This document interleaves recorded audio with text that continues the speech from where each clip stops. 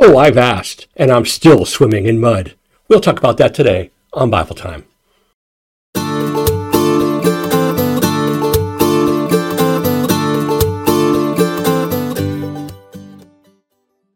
Hello again, everyone, and thank you for joining me for Bible Time. If you're watching on YouTube, you're probably saying, what is he doing? He's not in his normal spot. Yes, I am in the Fulcrum Radio studio recording this Bible Time, just a one-time thing. You know, when God says, hey, Phil, I want you to record Bible Time, you just stop where you are and you start recording Bible Time. I mean, everybody does that, right? Okay, maybe not everybody does Bible Time, but hey, I'm glad you tuned in for today. And I'm going to turn to James chapter 4, and I'm going to read the first 3 verses. Where do wars and fights come from among you? Do they not come from your desires for pleasure that you war in your members? You lust and do not have. You murder and covet and cannot obtain. You fight in war, yet you do not have because you do not ask. You ask and you do not receive because you ask amiss, that you may spend it on your pleasures. That is from the New King James Version. And the good old James, he was really trying to help people with their behaviors and attitudes.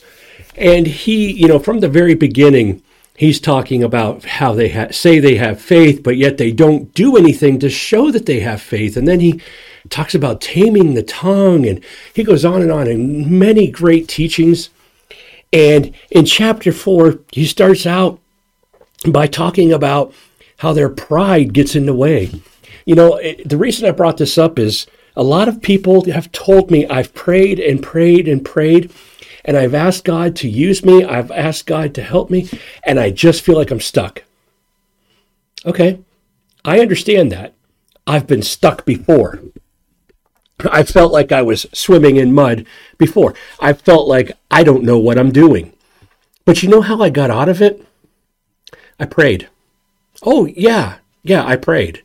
And I know you're going to tell me, I've prayed and prayed and prayed and God's not listening to me. Yeah, he is. He's listening. And he's answering. But see, the thing is, we kind of take this from James, what he's saying here.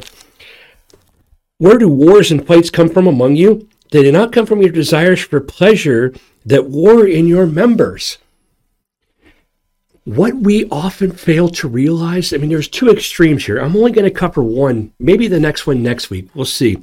But there's really 2 extremes going on here. One of them is that we are so stuck in the world, in our own sinfulness, and in just the ways of the world that we don't quite understand. And we won't let ourselves understand what Jesus said. When he said, if you call your brother a fool, you've committed murder. If you looked at a woman lustfully in your heart, you've committed adultery. Do you know what he's saying? You're never going to be as good as you think you can be. You're never going to be all that you think you can be without God. Jesus wants us to know him personally. And when we do, he pulls us out of that stuck, if you will. He pulls us out of the mud. He pulls us out of ourselves.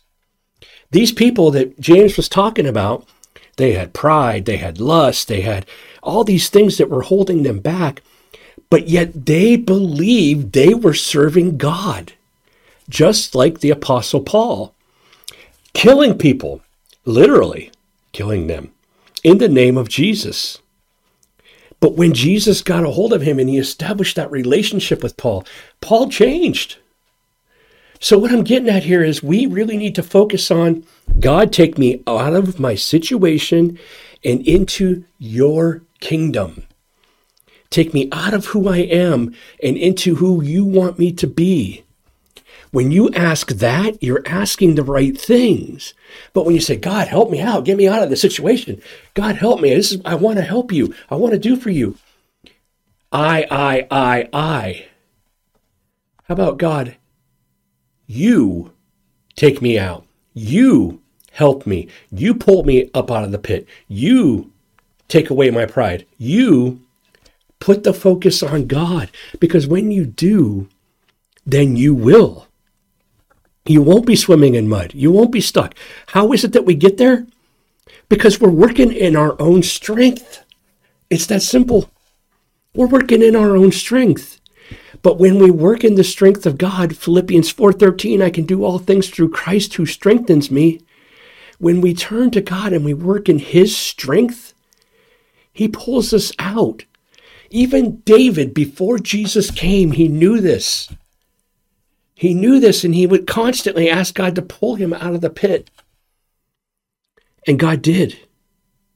But we also have to remember that we're still human. And when God pulls us out, we can just put ourselves right back in. It's a daily, constant relationship with God that gets us to the point of sanctification where we don't feel stuck, where we feel like we're making a difference, where we feel like God is listening to us. But it won't happen unless we put the focus on God. Are you feeling stuck? Take it to God. And oh yeah, I know, you've told me. I've taken it to God. I know. I said the same thing. And I finally got to the point where I was like, okay, God, I don't know what else to do.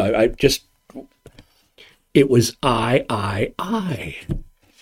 When you start saying to God, you, putting the power in his hands where it belongs, taking it out of your hands into his hands, God will make a difference quickly and forever. Work on that relationship with him. I'm telling you, it's going to not just change this part where you ask, you receive not because you ask not. And when you ask amiss. It's going to change all that. And you're going to start being a part of his kingdom. You're going to start understanding what he's asking you to do. You'll hear his voice clearer. You'll know a lot of things. I'm sorry I laugh because I see God's given me images of people that I know that he's waiting for them to ask. And wow, when you do, be that one. If you know who I'm talking to, if I'm talking to you, be that first one that goes to God today and says, hey, look, it's time that we change this.